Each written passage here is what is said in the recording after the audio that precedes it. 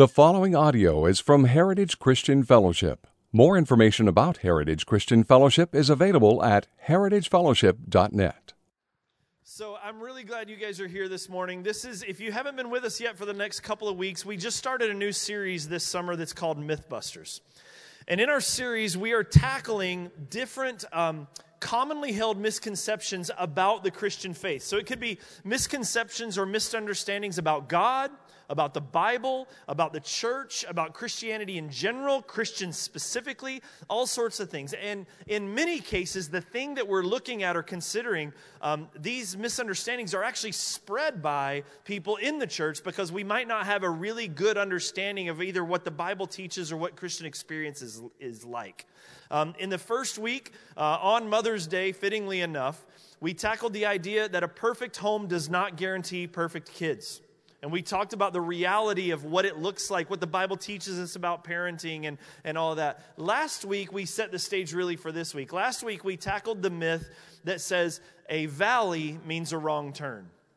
In other words, if you find yourself in a position in life or maybe a season of difficulty and suffering in life, then that must mean we didn't hear God correctly. We must have done something wrong, took a wrong turn. So we should turn around and go back and fix that somewhere because surely God wouldn't have us in a valley of difficulty. And we talked about that and the reality of that and the importance as a church that we have a theology of suffering and an understanding, because if we don't do that and we don't acknowledge that, then we prevent people who are struggling from coming into places that are supposed to provide hope. And everybody that comes in here looks around and thinks, man, everybody here's got their act together. I wish it worked for me. I guess Christianity just doesn't work. I'll move on. And that is not what we're called to do as a church. So we talked about that in depth last week. This week really sets up to come right off of that in a way that's really important to me. This week's topic deals with issues of mental health, depression, anxiety, and suffering. And I know for many people, we hear the phrase mental health and we go almost into this old school stigma, like mental health, that's just crazy people, right? And it is so much more than that and so much more significant than that and so much more nuanced and so much more important that we understand. And I can tell you, ever since I opened up years ago and started talking about my own wrestlings with anxiety and some history through other members of my family of depression, I've talked to many people. I see faces in this room right now. I know there are so many people that have wrestled either through seasons or through ongoing struggles with depression, anxiety, hopelessness, suicidal temptations or experiences, hardship, and grave difficulty. And so for you, I'm praying that this morning actually brings you some hope. And for others, if you're not in that and you're like, man, that just doesn't affect me, I pray to God you're right, but I would say pay attention. Because for most people that hit that, they would have never saw what was coming down the pipe. And on top of that, as Wes is going to get into, this is our opportunity to be able to model Christ to those who are suffering. So we're really, really blessed. So a couple of weeks ago, my friend Wesley Towne, he was the lead pastor at Ecclesia in Eugene. He's down in the San Diego area in Southern California now. He got a hold of me just randomly and was like, hey, I'm going to be in Medford over Memorial Day weekend if you want a weekend off from teaching, if you want someone to speak. And we were planning on hitting this topic, but not until later in the summer. And Wes has actually kind of devoted himself in this last season of life to this specific topic. He's podcasting and blogging and going around and speaking about this in different areas. And we'll share some of those resources with you at the end. But when he offered to come, I was like, we're moving the schedule around. We're really blessed to have him here speaking about a topic that's near and dear to both of our lives. So, Heritage, will you give it up and welcome Wesley Towne?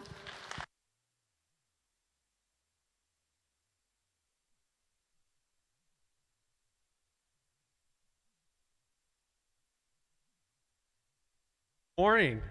Good morning. How are you guys doing? Good. I flew in yesterday from rainy Southern California.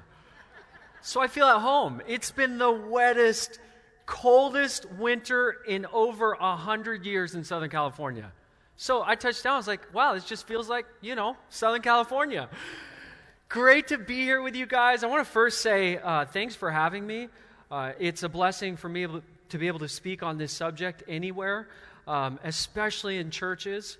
And this morning I I'm going to deconstruct a lot of false ideas that are perpetuated in Christianity about mental health.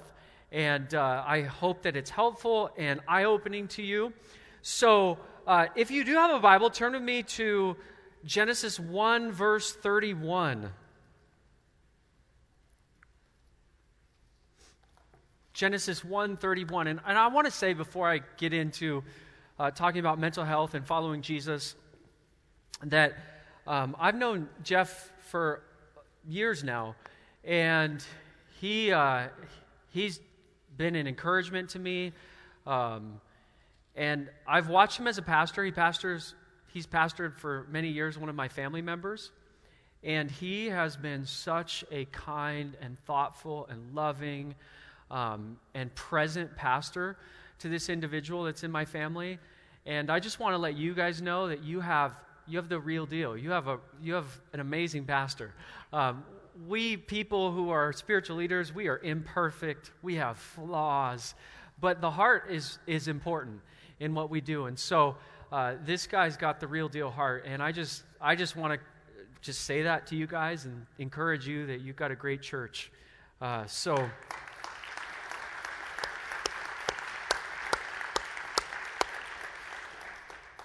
let's talk about mental health. Jesus, bless our time. Thank you so much for the opportunity to open up our hearts in the Bible and our lives to the reality of what we face on this earth. And God, I just pray that you would help us to really open up our hearts to this subject, something that is not talked about often in churches, but is so prevalent in society as a whole. Give us an understanding, a framework, and guide us in how to think about and relate to these subjects as followers of Jesus. We love you, Lord. In your name, amen.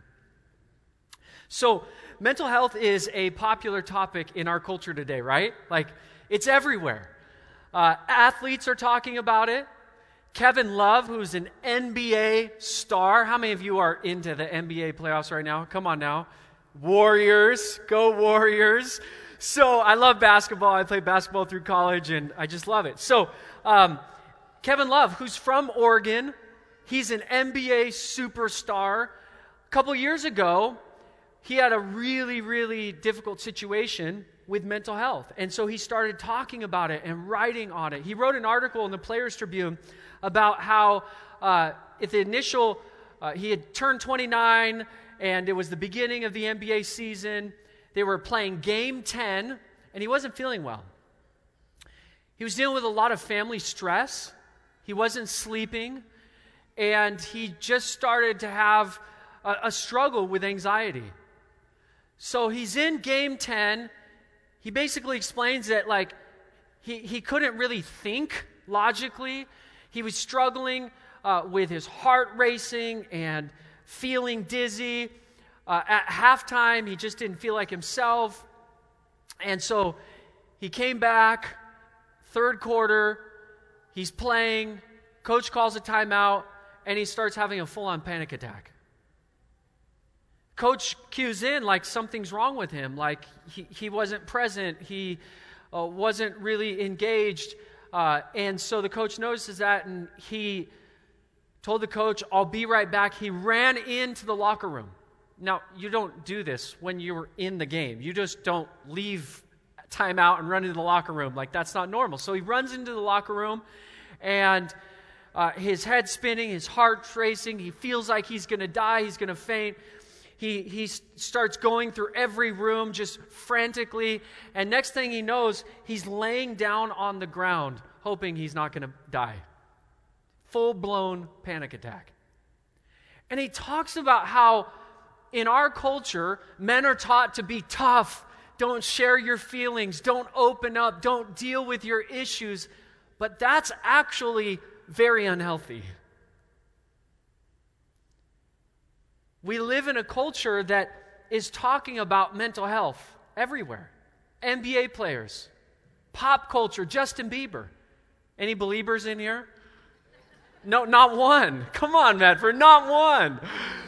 No believers. Justin Bieber has has put a pause on music to deal with long-term depression. And he's going to counseling every single week. He's going to see a pastor, he's going to see a professional counselor every single week. So pop culture is talking about it. Every day I read the news. And as I'm scrolling through my Apple News feed, I see article after article dealing with depression, anxiety, stress, mental health, the brain science, all of this. Everybody's talking about it. But it's rarely talked about in the church. And when it is talked about, there's a stigma, there's false ideas.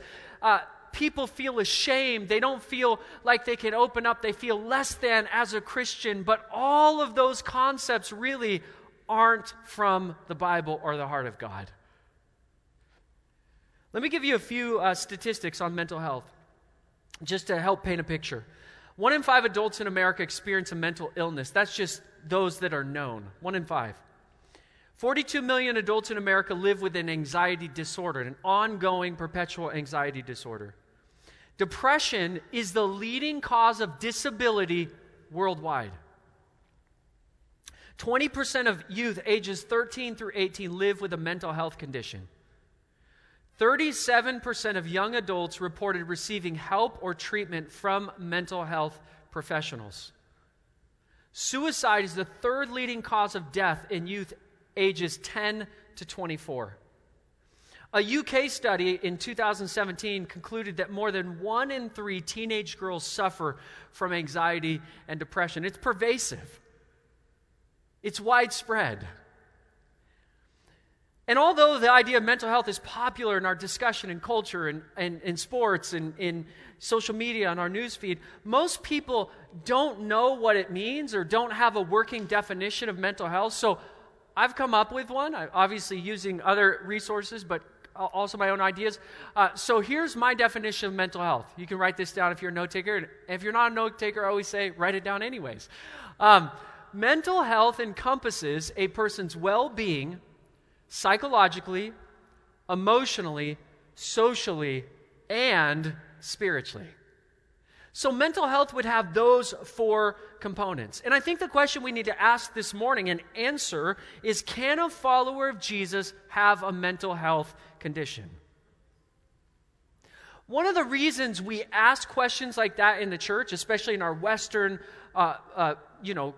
world today, secular Western world, is that we have a really insufficient theology of what it means to be human. We really haven't discussed that in church. We haven't built a theology around that. We haven't explored the facets and nuances of Scripture that talk about being human and what it's like to be human in the world that we live in. And so I want to lay kind of a theological foundation, and then we're going to explore, kind of paint a picture of different people who struggled with mental health conditions in Scripture. Sound good? So let's turn to Genesis 1:31. This is an awesome passage. This is the summation of God's creation. Notice what God said about his creation. After he created the world, the material world, everything in it, and then he filled it with life. God said, verse 31, and God saw everything that he had made. And behold, it was very good. It wasn't just good, it was very good. It was amazing. That's what I would say, or awesome. It wasn't just amazing or awesome. It was really amazing and really awesome. Now, what does that mean, though? The Hebrew word good, tov, in this context, it means good as in just as God designed it. You could put it this way. God commends his creation as well-ordered, complete, abounding in life forms, and in perfect harmony with himself and his design. It was functioning in symmetry and harmony with his intention, his order, his design. The way he created life in every form was exactly as he intended it to be. That includes every facet of a human being. Every facet of humans, every part of what makes you you, God created. God designed that. And that means, as we look back at this definition, mental health encompasses a person's well-being psychologically, emotionally, socially, and spiritually. That means God created the human mind, the psychological aspect. God created human emotions, the emotional aspect. God created the blueprint for human relationships, the relational aspect of mental health. And God created humans to be connected in relationship with Him. That's the spiritual aspect. So when we think of mental health, the first thing we need to do is lay a foundation. What is it? And then realize that God created every single aspect of mental health. So when God says everything is very good, that means the human mind was in perfect harmony with His design. That means human emotions were in perfect harmony with His design. That means human relationships were in perfect harmony with His design. And that means humans in relationship with Him were in perfect harmony with His design. Kind of like the Apple Watch when you unbox it, right? Anybody have an Apple Watch in here? I love mine. I'm a runner, so I love the Apple Watch. And I got the Apple Watch 4 because it has an EKG monitor. It's pretty awesome. So the Apple Watch, when you take it out of the box and you put it on for the first time, it's working just as it was designed. And it's interesting, there's a lot of components to it. There's hardware and software. There's hardware, like, what we see, what we touch, the touchscreen, this crown, all of this. This was designed, but it was designed also to function in perfect harmony with the software. And all of these brilliant minds came up with how all of these pieces and components work together. It's a pretty cool thing. Now here's the reality. Genesis 1:31 was God's intention, but then Genesis 3 showed up. The human mind, human emotions, human relationships, humans in relationship with God, all of it was functioning in perfect harmony with His design, and then human beings decided to do what God said not to do. And when the first two human beings chose to do what God said not to do, that was the beginning of the undoing of God's design in humanity. Everything that God designed, all of God's intention, all of this harmony and perfection and symmetry with what He designed, all of that began this long historical process of undoing His creative design. It was all deteriorating and distorted post the fall, post Genesis 3. And guess what reality we live in? We live in the post Genesis 3 reality. We live in a world that is being undone. We live in a world that has this erosion away from God's design, away from His heart, away from His intention. And so, as we're thinking about the reality of this brokenness and mental health, there's three important things we need to realize now in Genesis chapter 3 on. First of all, number one, a broken world. We live in a world disconnected from God's design, which means we live in a broken world. We feel that brokenness physically, mentally, emotionally, relationally, and spiritually. Does that make sense? Every facet of what God designed in harmony with His intention now has eroded away from His intention, and so we feel the brokenness in all facets of our being, sometimes more than others as far as the degree of feeling that. We feel that in a broken world. Second, the image of God was disfigured. So the world's now broken. The image of God is disfigured. The image of God is essentially that God created us in His image. We reflect Him. We have shared attributes. We're to represent Him on this earth. But now that's marred. Now that's it shows up in humans, but it's convoluted, it's marred, it's disfigured. And so we live in a world where the image of God is distorted. Let me give you an example. Like, God is love, right? It's like the number one attribute of God that we talk about. God is love. And as men and women created in the image of God, we're supposed to reflect that part of him, right? Represent him by loving. Our love is distorted, though. Like, let's say, like, a 17-year-old girl and a 17-year-old guy are dating. They've been dating for 2 months, and they're, like, infatuated with one another. And the guy's like, I love you so much. And she's like, you do? And she starts crying, I love you too, Like, they're all into this, like, infatuation. And the guy really loves her because, he's getting something from her. There's a physical connection in the relationship. There's lust. And he's like, I love you so much. Well, wait a minute. Love is created by God, but that's a distortive love, right? That's a disfigured love. That's a marred love. That's somebody saying, I love, but they're not loving with the right motivations or intentions or relational connections that are healthy that God designed. And so it's distorted. So we have all of these facets of God built into us, but now they're distorted because we live in a post-Genesis 3 world. We're not perfectly in harmony with God's design as humans, right? Mentally, emotionally, relationally, and spiritually. Then, number 3, we feel the effects of the fall. We live in a world where our minds, our emotions, our relationships, our connection to God have all been affected by the fall. And I like to say it this way. We are all imperfect, broken humans living in an imperfect, broken world. You guys feel that? Do you ever wake up in the morning, or you have months or even years where you just feel the weight of being an imperfect and broken human in an imperfect and broken world? I do, right? That's the reality we live in.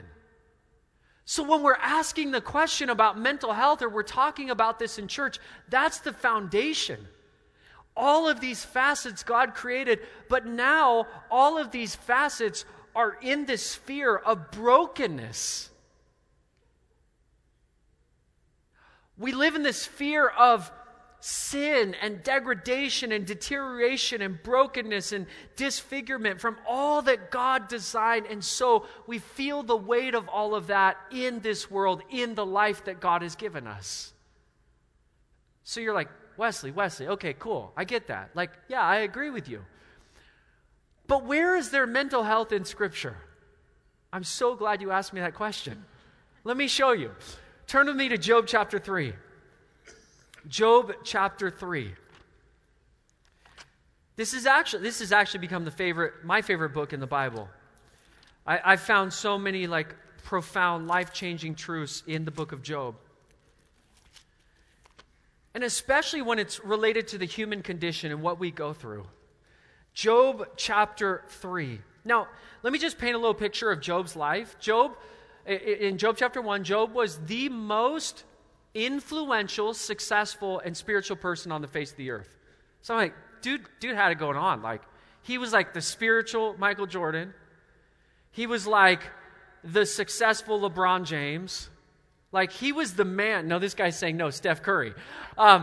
So he was the ultimate in every area. And sometimes we think, super successful people, they're immune to suffering and pain. No, that's not true. So, over a series of tragic events, Job lost everything. He lost his kids. He lost his business. He lost his employees. His wife told him to curse God and die. And then he was ravaged with a long-term health condition that was just eating him alive. Literally. And after he experienced all of those, he spoke these words, Job chapter 3. This is one of the most vivid, honest, raw kind of narratives in Scripture. So I want you just to listen to these words, and then I'll unpack them. After this, Job opened his mouth and cursed the day of his birth. And Job said, "Let the day perish on which I was born, and the night that said, a man is conceived. Let that day be darkness. May God above not seek it, nor light shine upon it. Let gloom and deep darkness claim it. Let clouds dwell upon it. Let the blackness of the day terrify it. that night. Let thick darkness seize it. Let it not rejoice among the days of the year. No happy birthdays. Let it not come into the number of months. Behold, let that night be barren. Let no joyful cry enter it. Let those who curse it who curse the day, who are ready to rouse up Leviathan.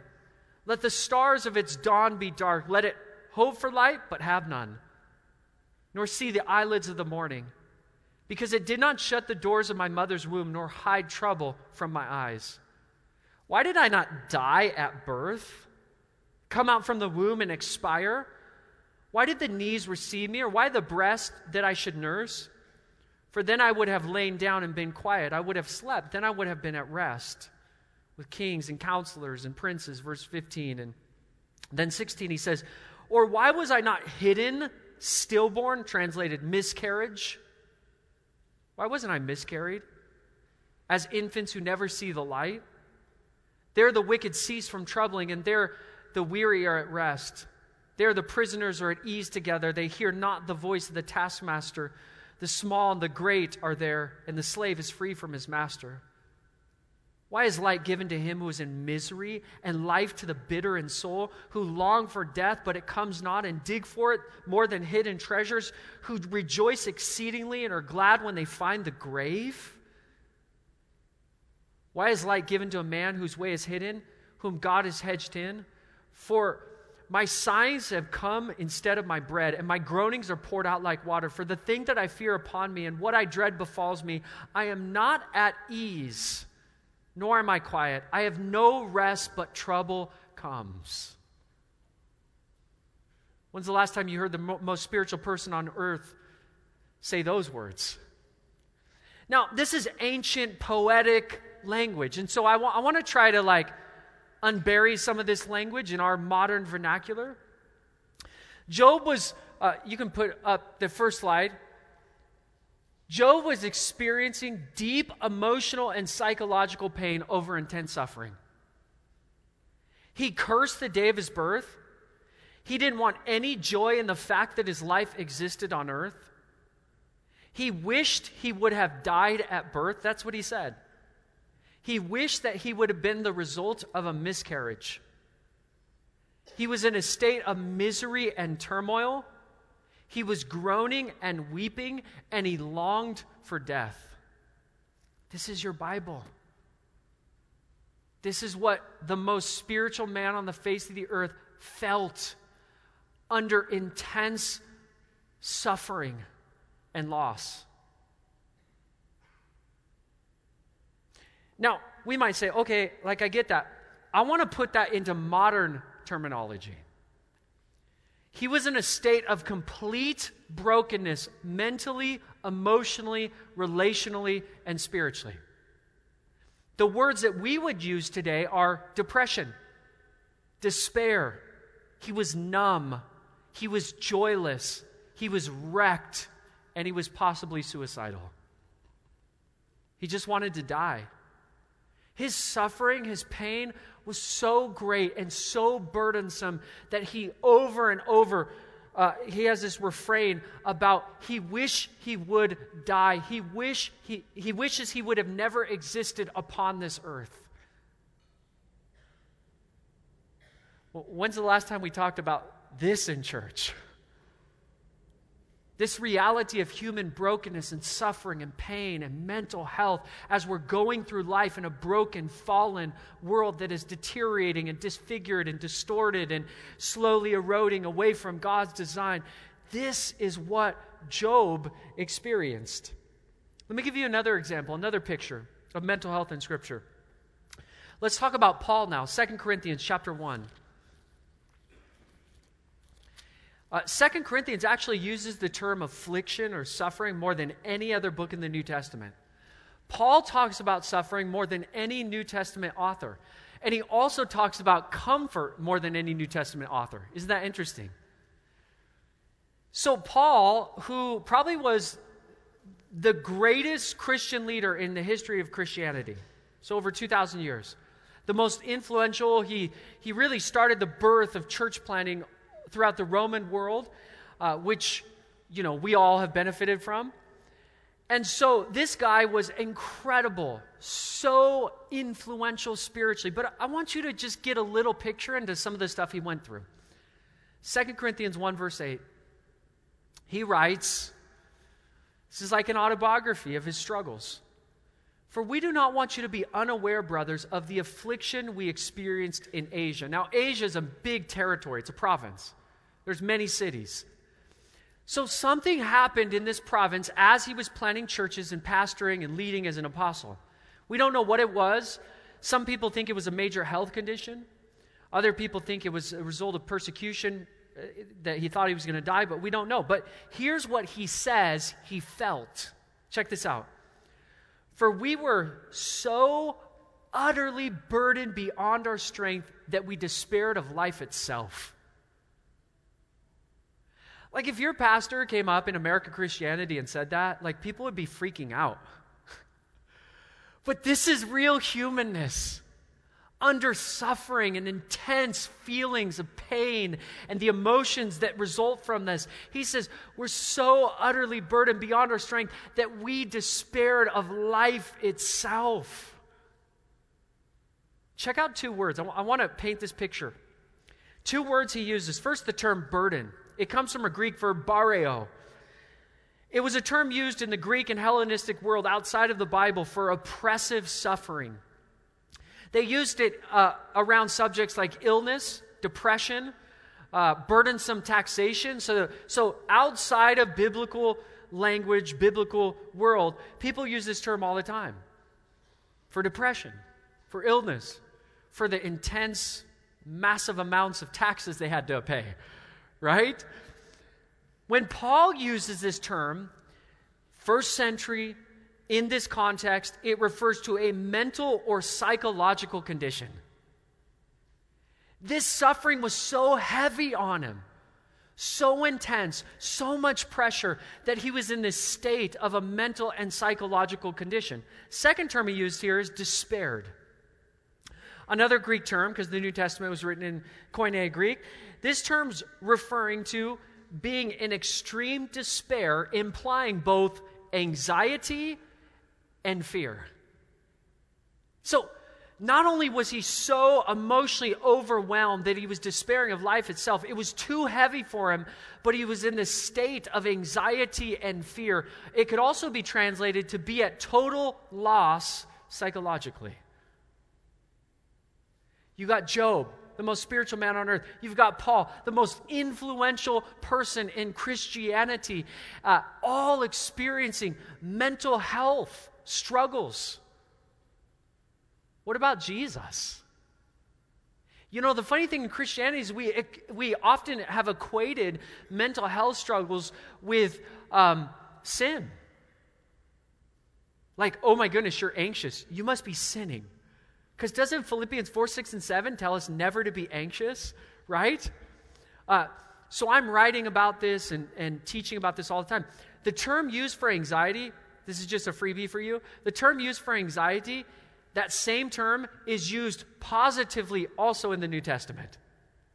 So there's positive anxiety, and then there's anxiety that God is trying to help us with. He doesn't want us to carry all the burdens and concerns of life obsessively. So there's an anxiety that's unhealthy for us, but there's an anxiety that is normal as human beings. I don't have time to get into it, but all that to say, we can't equate mental health with sin. Like, oh, you have anxiety or you have depression, so you're doing something wrong. You're unspiritual. You're not praying enough. You don't love God enough. You're really not following Jesus. There must be something underneath the surface of your life that is sinful. That's why you have mental health. That is a false idea. Because check out Jesus. Maybe you've never thought about this. Maybe this is new, but I want you to see what Jesus experienced as he was on this earth in this sphere of brokenness. Because Jesus was fully God and fully human. So he was fully human as God, so he felt the effects of being a human in a broken world. Isaiah 53, verse 3. Turn in your Bible there. Isaiah 53, verse 3. This is a description of kind of Jesus' state on earth. Isaiah 53, verse 3, when you're there, say, I'm so ready. Yes. We can have fun in church, right? It's a dialogue. Here's Jesus. He was despised and rejected by man, so he was a social outcast. People hated him. People weren't like, oh, you're Jesus, you're the Son of God, like, I love you, I'm going to follow you. No, like, he had more rejection socially, relationally, than acceptance. Some of us feel that, right? Over and over throughout our life, we felt rejected. We felt like we're on the outskirts. We felt like we're outcasts. But check this out. The next part of this sentence says this: he was a man of sorrows and acquainted with grief. When's the last time you thought about Jesus being a man of sorrows and constantly acquainted with grief? Like, if we were to think about Christianity now, we would think Jesus would always be happy and smiling and praising God for all the hard stuff in life. And like, yes, like, oh, like, I'm Jesus and I'm in this perpetual continuum of happiness. That's not the biblical Jesus. He's described as a man of sorrows and acquainted with grief. The term sorrows in Hebrew was commonly used for mental anguish. Interesting. The term grief was translated in context of sickness, like physical sickness, or a sick heart and mind. Burdened by the fallen nature of man, the brokenness of humanity, the rejection he felt, all the trials he experienced, Jesus also struggled in a broken world, being 100% God and 100% man. These are thoughts that we probably have never thought of, maybe some of us, but we need to get these things out in the openness to deconstruct the stigmas of talking about these subjects, because so many people walk into churches. I have estimated 70% of people that walk into a church on a Sunday either are dealing with some sort of pain, suffering, or mental health. That's a lot of people. Jesus felt the emotions, the pain, the challenges of these things on earth, and he was perfect. Check out Luke chapter 22, verse 44, another picture of Jesus feeling these burdens on earth. Luke 22, verse 44. By the way, one Hebrew scholar translated Isaiah 53, verse 3 as a man of pain and sickness. A man of pain and sickness. That's interesting. Luke 22, verse 44, Jesus is about to go to the cross. He's in the Garden of Gethsemane, which is like, think of like, it's right across the street from the temple. So he'd be looking at the temple in Jerusalem, the epicenter of worship, and he's praying that God would somehow help him to not go to the cross, not drink the cup of suffering, because he knew it was going to be intensely painful. And so he's in this place, and he's in agony, verse 44, Luke 22, and he's praying earnestly, and notice what happens physically. And his sweat became like great drops of blood falling down to the ground.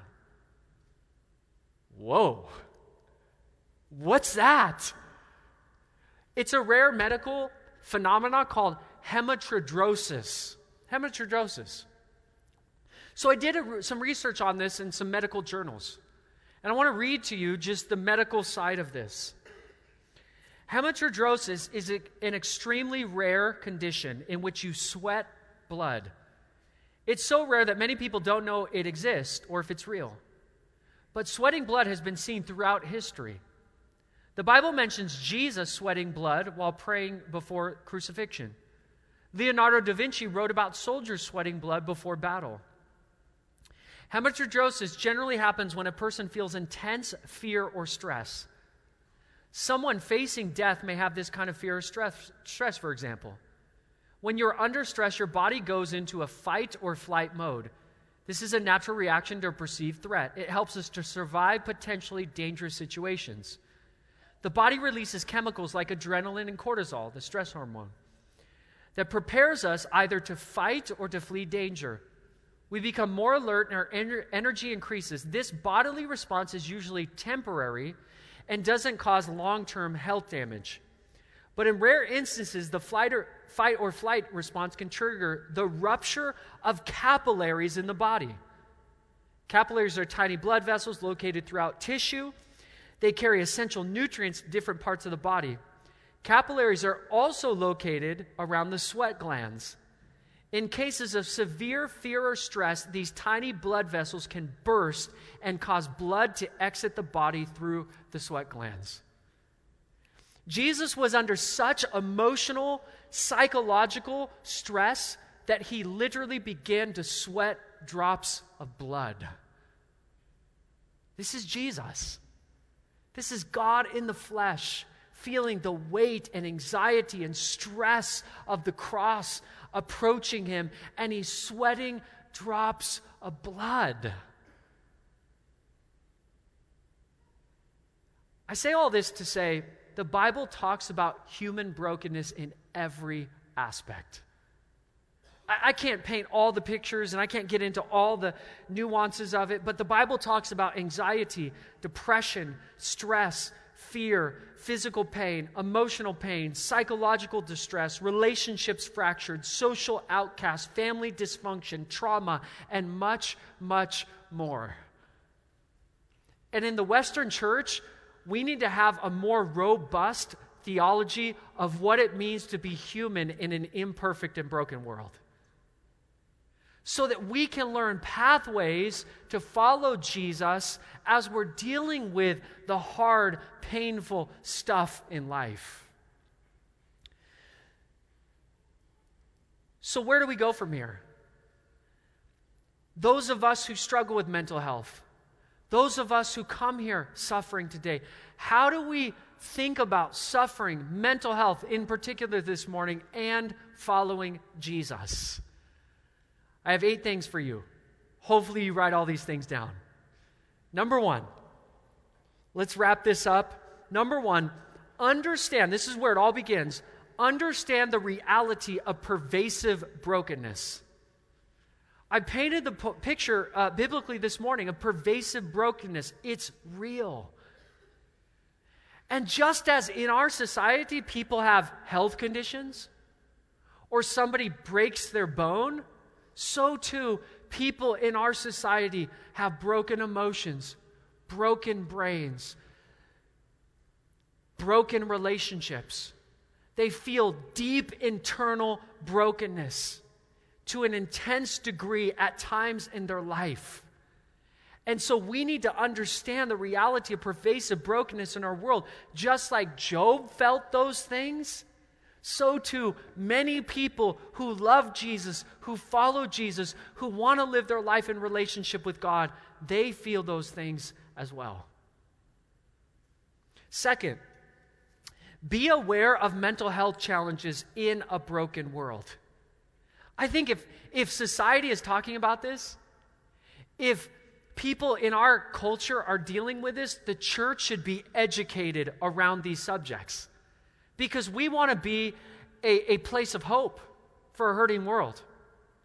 We want to be a hospital to broken people. We want to help and encourage people, not hurt people by false ideas and shameful communication over these subjects. We should be able to come in church with zero shame dealing with suffering, with zero shame dealing with anxiety, with zero shame dealing with depression, with zero shame dealing with an eating disorder. We should be able to come to church and come to people that care for us in the church and say, today I'm coming here. I'm not happy.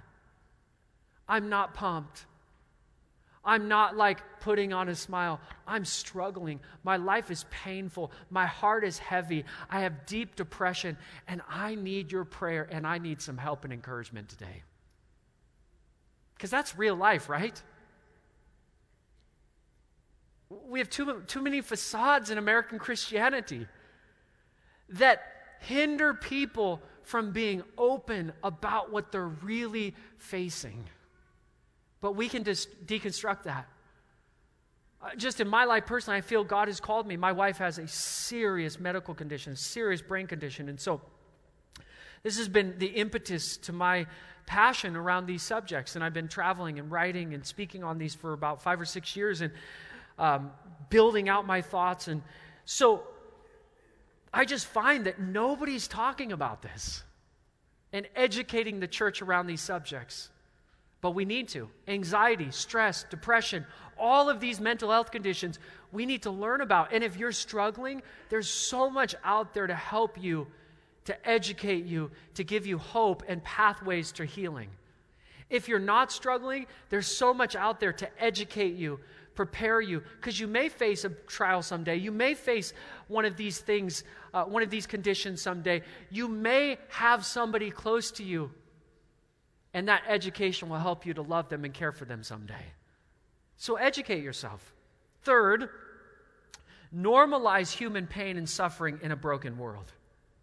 Normalize it. That means we need to end the stigma. And let's end it in the church, right? Let's be real, let's be open, and let's be helpful to the people that are dealing with these things. It's hard, it's painful, and it's real. And even Jesus felt some of these emotions that we feel. Even Jesus had deep stress, pain, anxieties, so on and so forth, that we feel as humans in a broken world. So we need to end the stigma. We need to look at the theology. It's real. It's all over Scripture. And we need to build a healthy theology of what it means to be human in a broken world. Amen? Fourth, for you this morning who are dealing with suffering, for you here this morning that are dealing with depression, you're dealing with maybe an eating disorder or stress, you don't know what to do, panic attacks, anxiety, and you don't know how to navigate it or what to do with it, I want you to first and foremost know that God loves you in your brokenness. No need for guilt, shame.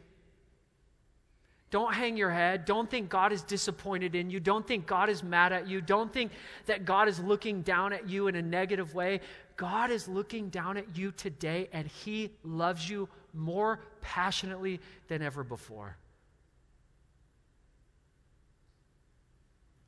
That's the real God.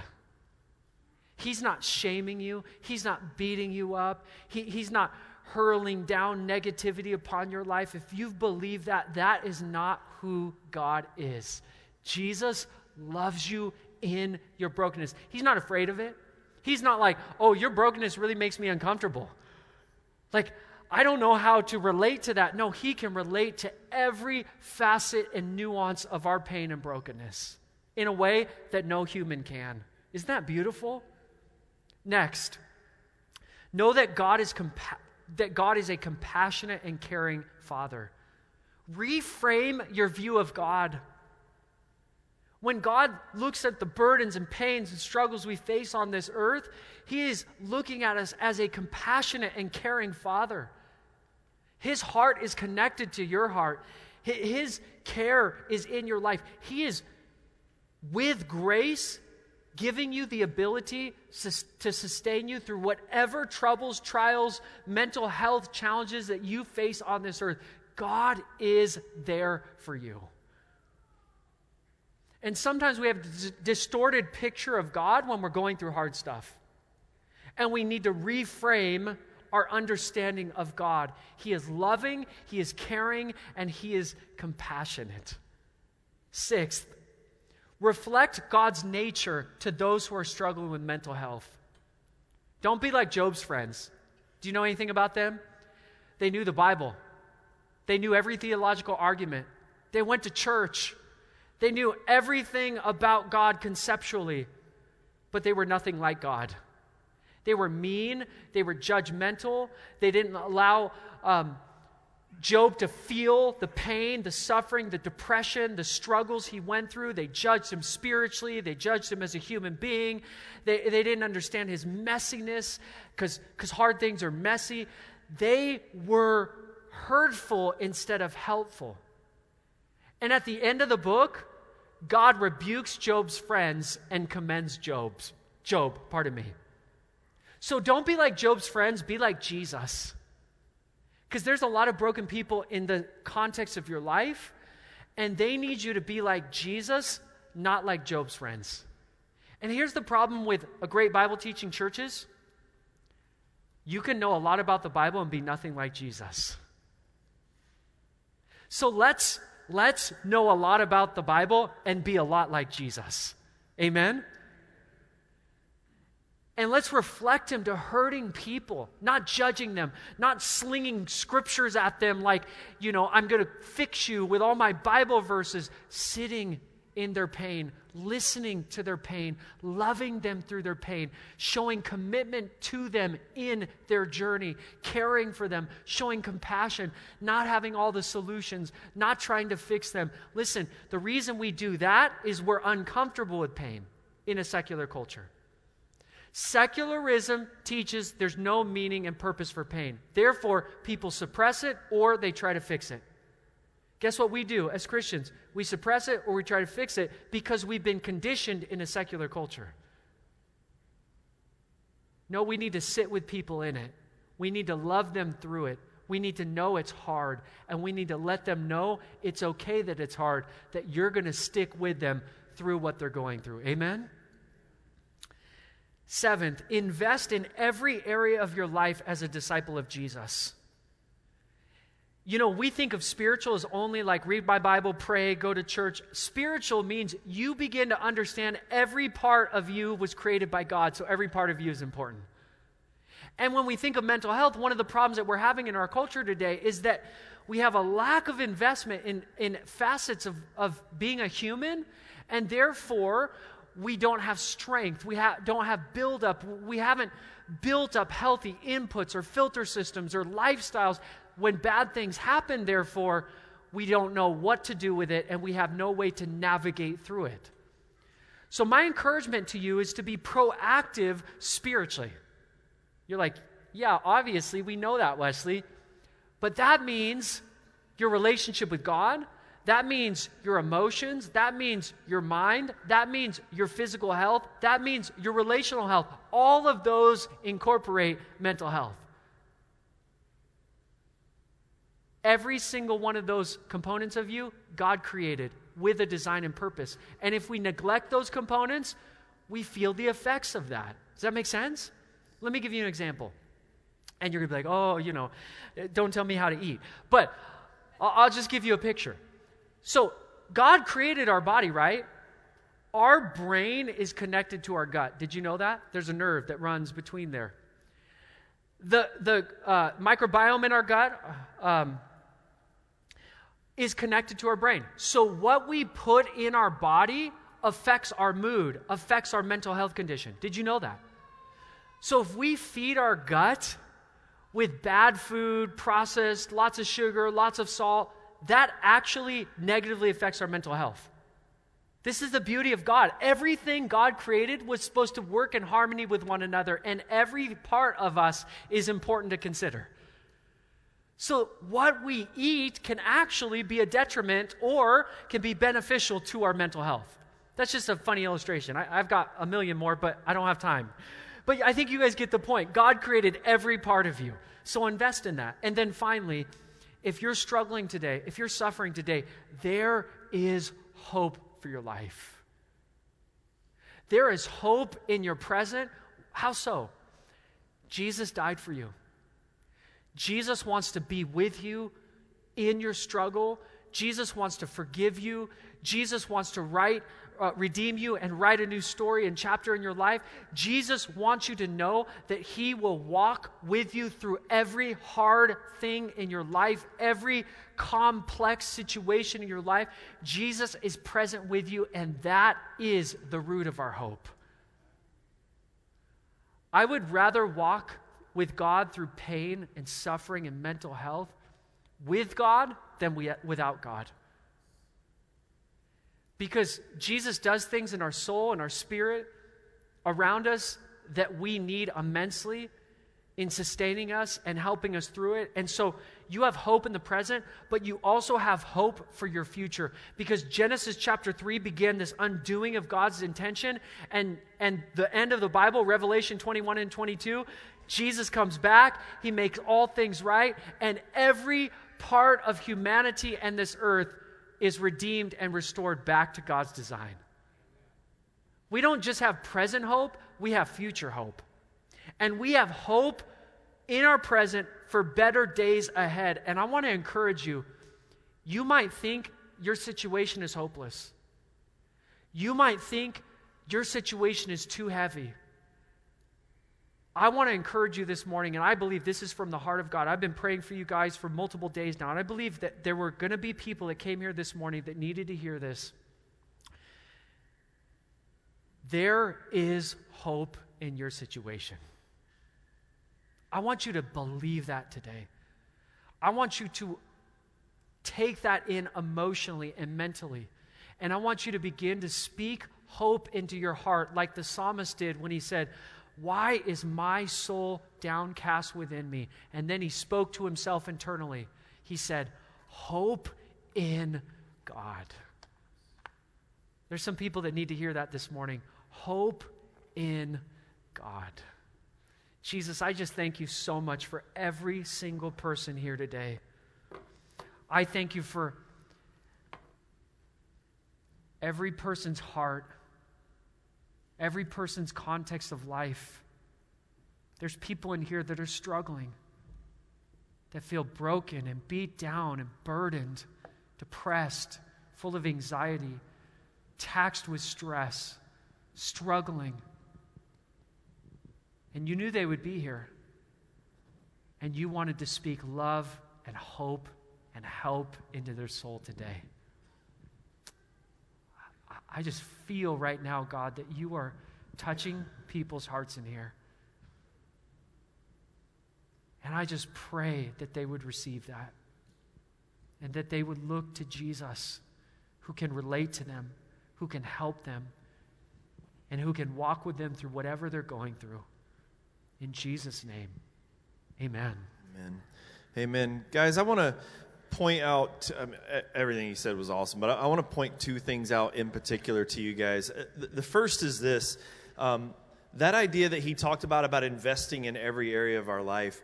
Like if we go to the doctor, that's normal. If we go to the dentist, that's normal. There's no stigma attached to any of that. But somehow we think like if we go talk to a counselor, that's like different. And I just want to tell you, just for myself, it's one of the best things I've ever done. It didn't take away anxiety. It didn't take away the threat of anxiety or necessarily eliminate my experiences with it. But having someone who is trained and godly, we need the godly piece, because if our hope is ultimately in God putting things back together, we need that part. But having someone who is trained that could walk me through tools to deal with some of the stuff that I was dealing with has helped in ways I cannot possibly express to you guys. And pastors, like we are more than willing as the pastors here at this church to meet with you and to pray with you and to talk with you. But what we've learned over the years is we might make really good pastors, but not great psychologists and counselors in a lot of ways. And so sometimes there's a place to know where your pay grade ends. And so here at Heritage, we actually keep a list at our office of well-trained, godly men and women in this valley. And some have certain experiences in other areas over others, but we can help you navigate some of that, to go talk to someone and just learn how to process things, either for you or for someone that you love that's nearby. Which brings me to the second thing I wanted to emphasize that he said. That idea of displaying God's character to those who are suffering. Because like he said, you may not be dealing with it, but I guarantee you that everybody in here either knows or is dealing with some aspects of this themselves. And we have the opportunity to reflect the love and character of God as the visible manifestation of Jesus. That's why we're called the body of Christ, to show that kind of love. And a lot of that is in educating yourself in how to do that. And honestly, a large part of that is just shutting up and throwing an arm around someone's shoulder and sitting with them in their difficulty. A lot of times, that's all they need, is to know that they're not alone in situations. So I want to encourage you guys. Now, if you are wrestling with this, or someone that you know is wrestling with this, Wes is going to be down here. I'll be down here. The other pastors and elders, if you could come down and hang out. We're here. We want to be able to pray with you and pray God's peace for you, or maybe point you in a helpful direction. Wes's podcast and social media stuff is here. I was telling in the first service that the problem with this series is you get 1 week to talk about these massive subjects. So you you can't chase down all the important rabbit trails that are there. But he's been writing and speaking and blogging about this for a while, so there's opportunities to go further in some of these things if you check out his website and podcast. I know some of you actually already are. He said that many people from Heritage are already interacting with him, so I love that. I think that's really, really healthy. I want to encourage you guys to do that. So we're going to just pray for you and cut you guys loose. We'll be down here to pray with you guys afterwards. And otherwise, Wes, we're so stoked that you came out, man. Thank you so much. Can you guys give it up for Wes? Will you guys stand and pray? Let's pray.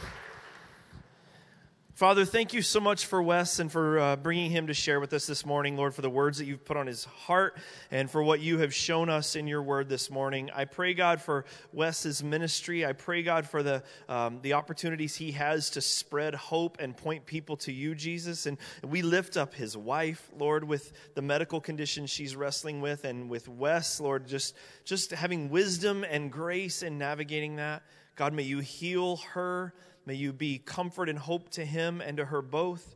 And may you use him and his ministry, Lord, to spread that same hope to others. And Father, in the end, I just pray that all of us might live with that eternal perspective, Lord, not trying to fake it, but just trusting you in the difficulties that we have, Lord. I commit this morning to you, Lord. We thank you for this time. And may you just heal the hurting amongst us in Jesus' name. And all God's people said, amen. I love you guys. Have a great, great week. Come forward and receive prayer if you have it. Otherwise, enjoy your extra day off. Have a great weekend.